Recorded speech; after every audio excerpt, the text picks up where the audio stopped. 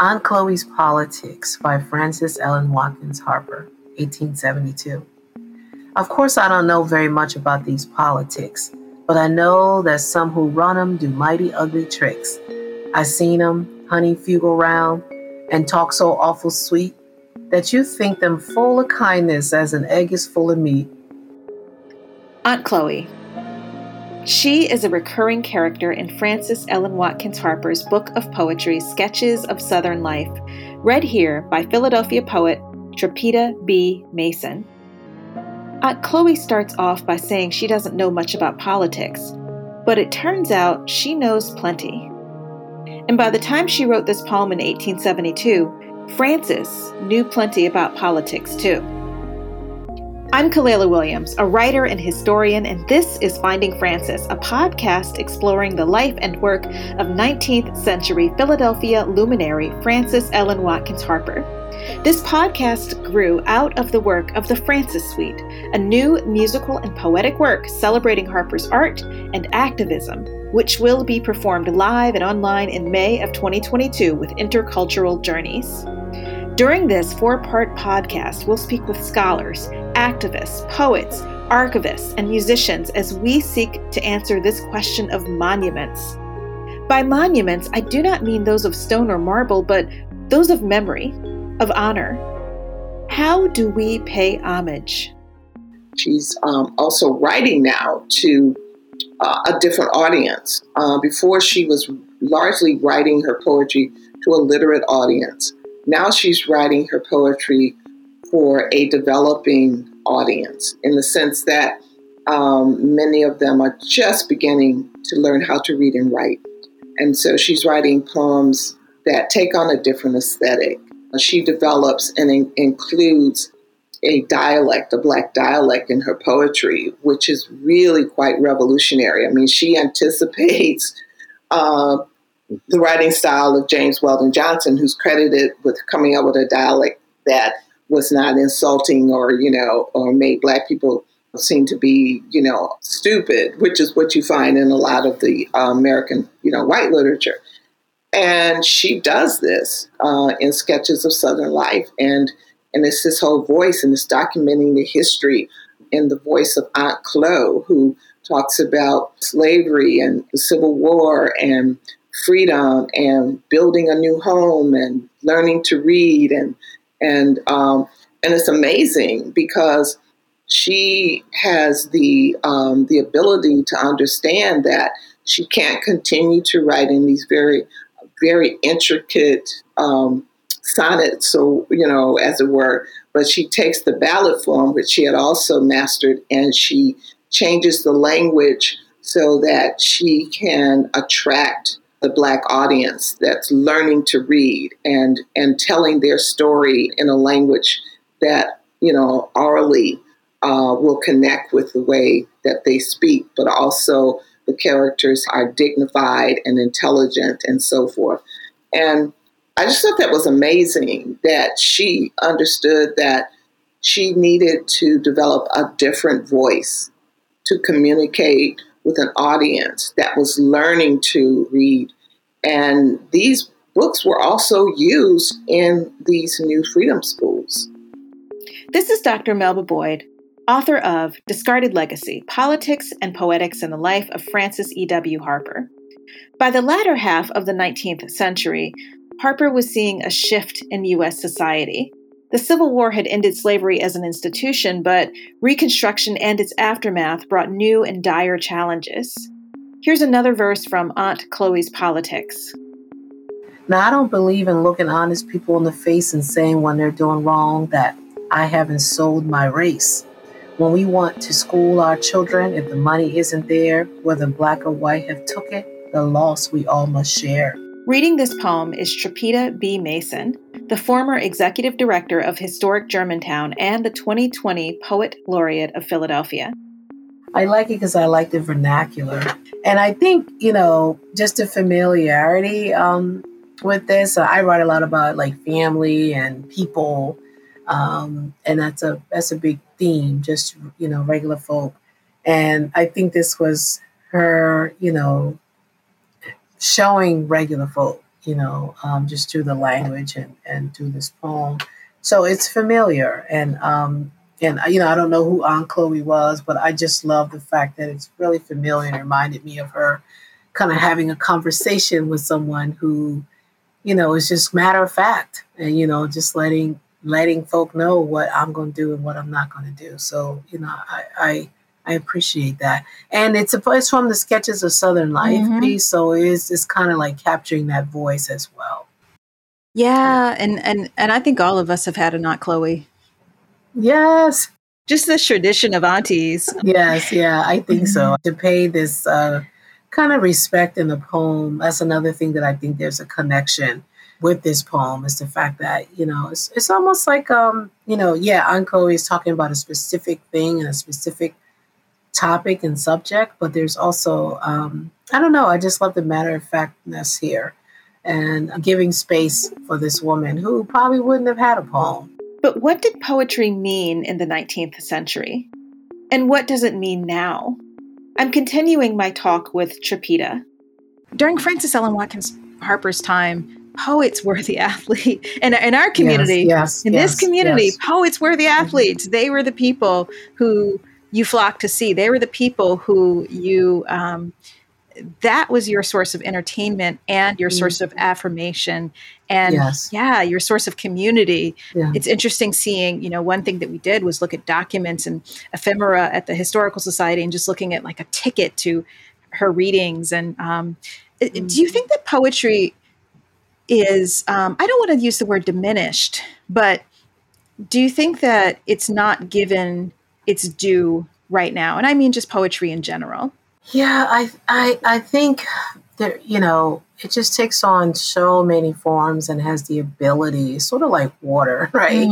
It can kind of seep into all of these spaces in so many ways, whether it's through the typical academia or teaching, or whether it's through community activism, or some people are just quietly doing their thing on the page. There's space and there's room for everyone. So I think, definitely, there are ways, it depends on what you're looking for in this craft, right? There are ways that writers have still managed to get over that mountaintop and to be able to do whatever they need to do with this poetry. But there are other ways, I think, if someone wants to have, sustain themselves as a practice, I do think you have to work a little harder to do that compared to other genres in literature. Now, I believe that poetry has in my opinion, I think it's bigger now than it's ever been because we've been in this moment of stillness in the world, because of the pandemic. And it's one of those art forms that can easily translate. Everyone and anyone can create a poem, and then you can share it in so many ways. It's a solitary and yet communal activity in some ways. Yes, it is. It isn't just where poetry fit then and how it fits now into the larger world, but what it means to us as individuals. Thinking about how we remember a person, I spoke again with Yolanda Wisher, 2016 Philadelphia Poet Laureate. It seems to be important to you to elevate history and at the same time to sort of talk back to history, to sort of engage in a conversation with history, and at the same time bringing your voice to the future, bringing your voice to the now and to the future. Do you feel like you do that? Do you feel like that's in your work? And why is that important if it is? Oh, yeah, I definitely do. Very, very consciously now engage with history. I think it starts for me, in this search that I've always been on, this search for ancestors, search for my own personal ancestors. I grew up not knowing my birth father for many years of my life. I didn't meet him until I was 30. There were many parts of my that part of my family, as well as parts of my maternal family, I just didn't have access to. And so the search for origins was something that was always present in my just, geeky awareness and love of history. Even, as we were studying American history in school, I was worrying about how my family fit into that, and where we were in all of that. And I have this habit of looking at old pictures of Black folks from different centuries and wondering if that's somebody I'm related to, if that's somebody in my family. So I feel like I'm always in conversations with ancestors, and sometimes they're not of your blood. I think the more I search for my own ancestors, I realize that blood is a very complicated thing. And families are even more complicated, and they're not necessarily made of blood. And so, in the search for these literary ancestors, I'm also searching for a family too. My name is Inahs Akilah. I am the creator and one of 3 co-founders of the Black and Brown Workers Cooperative. And I don't know, I do many things, but to focus on the organizing work, right?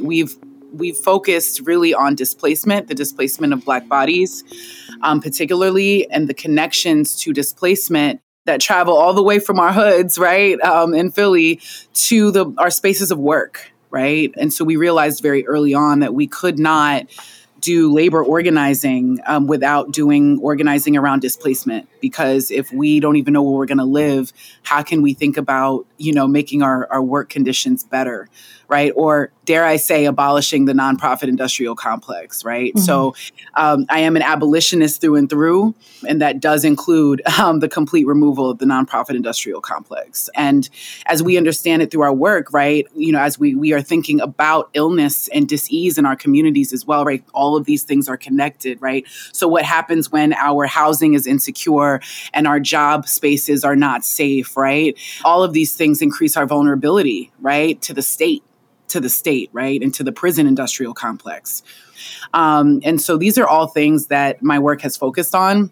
We think of ourselves as decolonial comrades, decolonial theorists, but we're more than theorists because we are really focused on embodied action and change, right? Like, what is theory without actually walking the walk?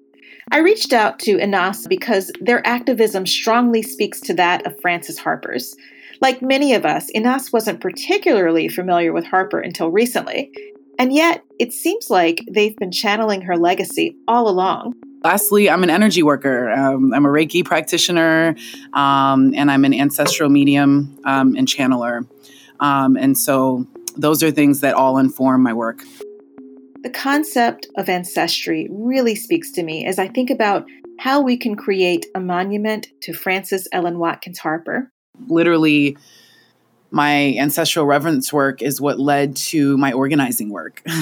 And I named that on purpose because I think that often there's this binary created between our organizing work and our deeply spiritual work, when we know historically as Black people, as Black and Indigenous people, our political work, our revolutionary work has been deeply intertwined with the deities that we pray to, with the ancestors who guide us, right? I will say that I was able to vision the cooperative in front of my altar, right? It was during a time where I was working for an aid service organization. I was a manager there. I had some privilege, and I was also witnessing the very same oppressions that I had witnessed working in the anti-violence movement, right? I mean, that is a lot of white folks at the top, what we refer to as a plantation politic in our cooperative, and a lot of like Black and brown folks on the front lines, right? With very little voice, paid the least, but giving credibility to these spaces, right? The lifeline to these community-based, so-called community-based organizations. And I came to a point where I could not be complicit. Like, I came to a point where every day I went home and I had to look in the mirror and I couldn't live with myself if I did not take some kind of action. Me becoming a whistleblower was completely connected to my spiritual practice of being able to sit in front of my altar and listen to my ancestors and hear my ancestors tell me, like, you know what to do. And me sitting there like, well, what do you mean? How am I going to pay my bills? How am I going to make a living? How am I going to survive if I just call out this organization, right? Like, I'm fresh out of grad school. I have all these loans. And they were like, no, if you listen to spirit, you will be held through this. Yeah. What does it do for people when you channel? Why do you think that's important? Why do you feel that you have to share that? Because we all need to know we're not alone, right? We all need to know that we are held, we are loved unconditionally. If we were to lose everything around us, we would still be held. What Inahs Akilah shared about their work reverberated within Frances Harper's story. this concept of leaping and knowing we'll be held, this steadfast faith. There's faith in what you can't see, and there's faith in who you can. Frances's later life was shaped by networks. She was deeply entrenched in the social and political life of Black activists. In her later decades, Harper directed the American Association of Colored Youth, and she was the superintendent of the colored sections of the Philadelphia and Pennsylvania Women's Christian Temperance Unions. She was a co-founder of the National Association of Colored Women's Clubs, serving as vice president and organizing with other Black women. Trapeta and I talked about why sisterhood is vital. I think it's really underestimated that the importance of that, of naming, of claiming these folks, you know. And I have, you know, as a writer in my time, not because it was done on purpose, but, you know, with the busyness of doing everything that we do, I too have been in that position where things go so fast and then you're not really thinking, like, really putting effort and attention into making sure that you are helping to amplify these voices. And I feel that way about her. I feel that way about Lucille Clifton. I feel that way about Sister Sonia. And I think that's where you need questions you asked about this whole idea of sisterhood. So sisterhood for me is not only about supporting one another, helping one another through these trials and tribulation, particularly as writers, because so much, you know, joy and also rejection is connected, you know, to writing, and in the literal form of a rejection letter. Yeah. And then also other ways of being rejected and disregarded. And your sisters are there in this community, whether they are by you, next to you physically, or, you know, they're out there and they're rooting for you. So they're there for that, but they're also there that when you have the strength in numbers, then you can say, hey, we got to figure out what's going on with Frances Ellen Watkins Harper. Why don't more people know about her? So a lot of this work is also about uncovering, I don't want to say discovering or digging, but just really about exposing, you know, amplifying. So I think this is important. I think more people need to know about the impact. For me, you had asked a question about the poetry and how it kind of lands on me as a poet. It does. I mean, the fact that this woman is creating in this era and being able to wake up every day to put lines on paper, for me, that's it. That's where it stays with me. I'm in the Historical Society of Pennsylvania's reading room, talking again with their Director of Education and Programs, Justina Barrett. We're looking at some artifacts that speak to Harper's life. So we have a couple of documents here. One is a handbill. It's very, it's smaller than, you know, we're not talking an 8x10. We're talking more like maybe 4x6, 5x7. Yeah, maybe 5x7, maybe even 4x7. This little small document. Poetical readings by Mrs. Harper, F-E-W Harper, Frances Ellen Watkins Harper. Mrs. Harper will give poetical readings of the original poems on Thursday evening, October 4th, 1867, at 8 o'clock at Liberty Hall, Lombard Street, below 8th, on which occasion she will read amongst other productions, thank you, her new and thrilling poem entitled Moses, in bold. Those, therefore, who would enjoy a rare intellectual feast and who can appreciate the wonderful attainments of this poetical genius and eloquent speaker should not fail to be present with their friends. Bring Admission, your friends. 15 cents, that's right. And so this is like speaking to poetry readings as a social event. Like, it's a thrilling poem, it's a new poem, it's at Liberty Hall. Bring your friends. Like, it's a social occasion. There's a committee. Tickets may be had of the committee, so you could go to William Still's office. We actually have a ticket here. We've got this little card. I believe it's I'm not actually sure, but it's this little pink card. Oh, I feel like it's a ticket. Yeah. No, I believe it's a ticket. I don't think it's about the size of slightly smaller than a business card. Yep. It's not an advertisement. It's to get in. Yeah, and it's very small and it's pink.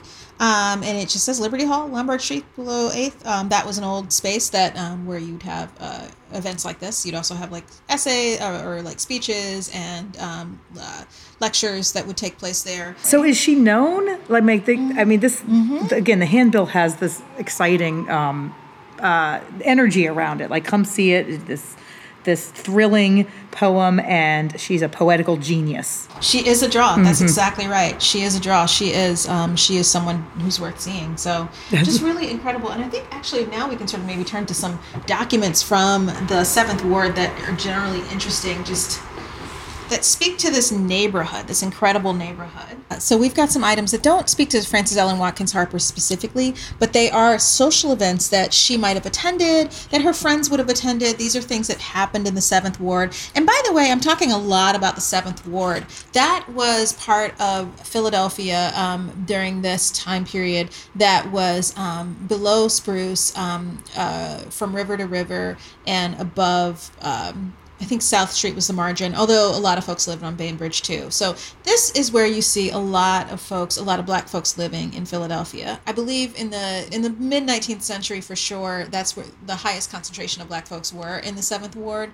And this actually 18th century too. Yeah, that's exactly right. The 18th century too. So you have this sense of community here, and you have a resourced community. You have a middle class, a very vibrant middle class that's busy. We can see that even before living in Philadelphia, Harper was an active presence in this city. In 1871, she bought a house here, living near 10th and Bainbridge Streets in the 7th Ward community, across the street from her old friends, William and Letitia Still, as well as the Institute for Colored Youth. She joined an integrated church rather than one of the many African American churches in Philadelphia. For her, where she worshiped had to align with what she believed. She recognized the problem of the patriarchy, and she was against this model that was being also promoted at the time that, she's engaged in the women's movement, and then, of course, the colored women's club movement in the 1890s with Ida B. Wells and other women of color, Anna Julia Cooper. You also have these men who are trying to emulate the patriarchy. To be a real man, you got to be head of the house. The woman's supposed to do what you say. So they were emulating what white men were doing, and they were like, no. Women have to have equal footing. And so she understood that the only way you could do that, or one of the main ways that you were able to do that, is that you had economic power, that you were bringing something to the table.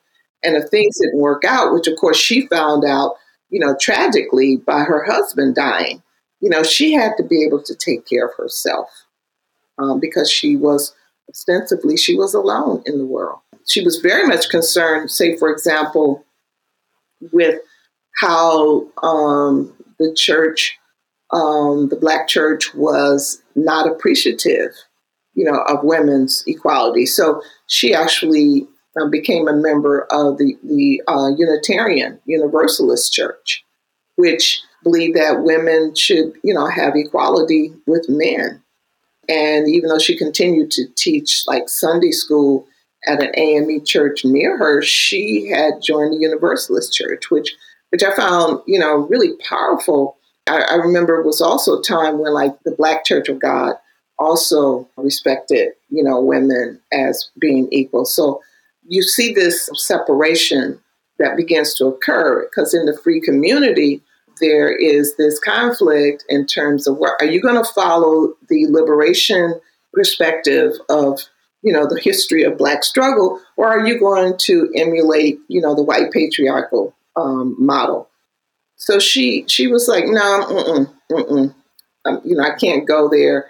And so her work, and even like her friendship with like Ida B. Wells, consequently, she had to make this decision. And so she now found herself in the situation where she had to really, really assert the fact that Black women, in order to be free, they had to be financially independent.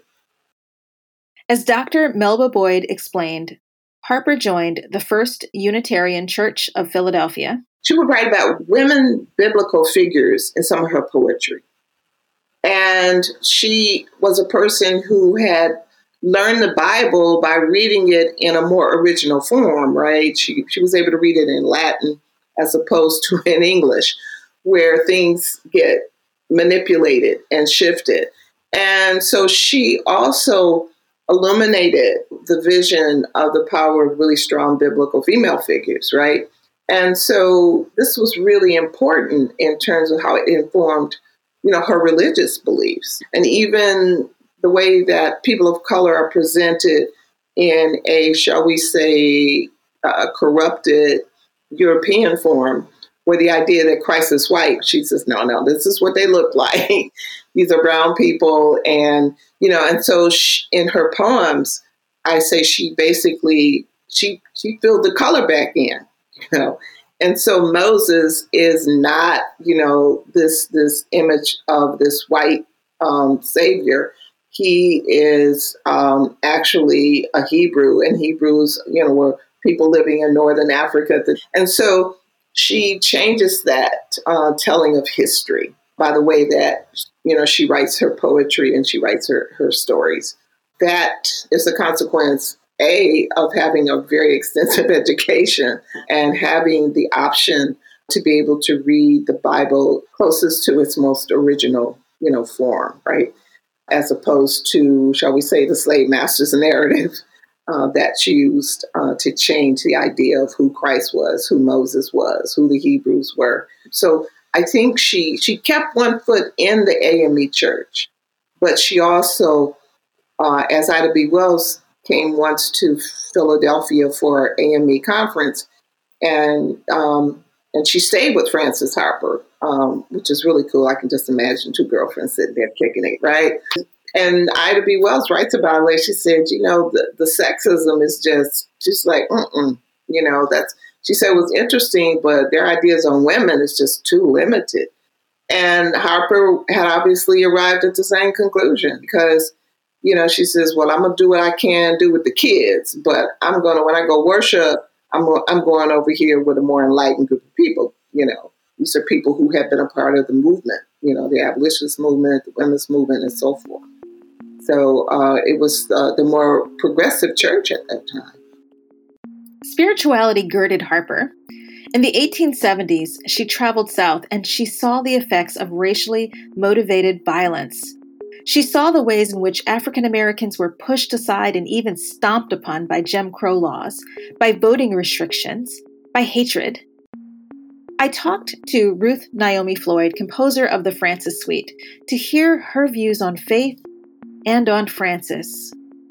Spirituality is central and also a foundation for my art making. And as it was for Harper, I firmly believe in Imago Dei, which really means that all human beings are created in the image and likeness of God. And I believe that God is the first and greatest artist, the one who created out of nothing.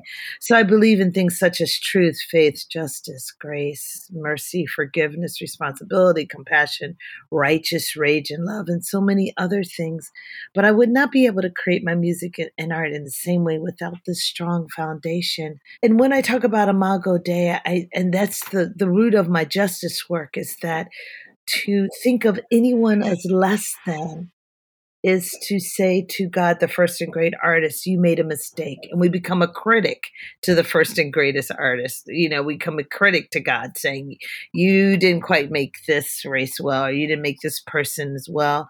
But more importantly, we're saying that image does not reflect God, and forever, whichever spirituality, our listeners embrace, or love or goodness, that person is deemed less than just because they're different. And that theology of Imago Dei is what pushes me and what continues to inspire me to create in my art making and in my justice work, that we are all equal, and I will not accept that any human being walking this earth is less than. And Frances believed this in her heart and knew that. And that's why in many cases, she brought the hammer because that was what was at cost. That lie that that a human being is less than another human being. There are few voices, but it seems that there are loud voices that believe that equality for one means less than for them.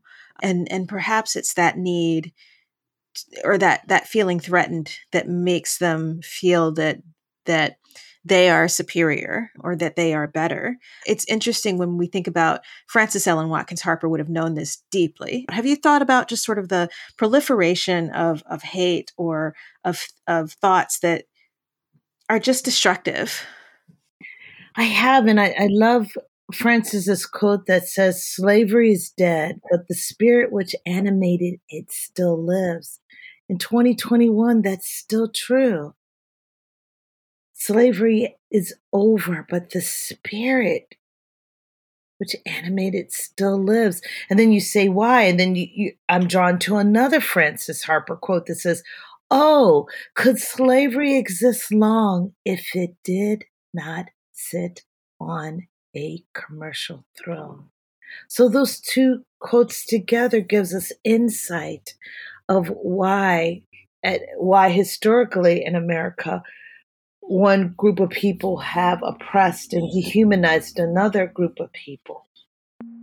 And it goes to, your remarks, what you just said, is that, yes, everyone would say we're all equal, but in our actions and our views, we haven't, whether it's for greed, whether it's for capitalism, whether it's for profit, whether it's for hatred. That spirit is still alive and well. Ruth's words bring us back to Frances's writings and to her poem, Aunt Chloe's Politics. As I said earlier, we all have an Aunt Chloe, and she always wants to put in a word. Aunt Chloe's Politics by Frances Ellen Watkins Harper, 1872. Of course, I don't know very much about these politics, but I know that some who run 'em do mighty ugly tricks. I seen 'em honeyfugle round and talk so awful sweet that you think them full of kindness as an egg is full of meat. Now, I don't believe in looking honest people in the face and saying when they're doing wrong that I haven't sold my race. When we want to school our children, if the money isn't there, whether black or white have took it, the loss we all must share. And this buying up each other is something worse than mean. Though I think's a heap of voting, I go for voting clean. I'm Kaleli Williams, and this podcast was produced by the staff of Intercultural Journeys, Nia Benjamin, Marla Burkholder, and Carly Rappaport-Stein, and audio engineers Jeremy Rappaport-Stein and Mobe Lola Irizarry. The Frances Suite is supported in part by an award from the National Endowment for the Arts. Additional support comes from the Presser Foundation, the Musical Fund Society, and Fleischer Art Memorial. Funding for the public programs associated with the Frances Suite, including this podcast, has been provided by Spring Point Partners, Pennsylvania Humanities, and the National Endowment for the Humanities as part of the American Rescue Plan Act of 2021.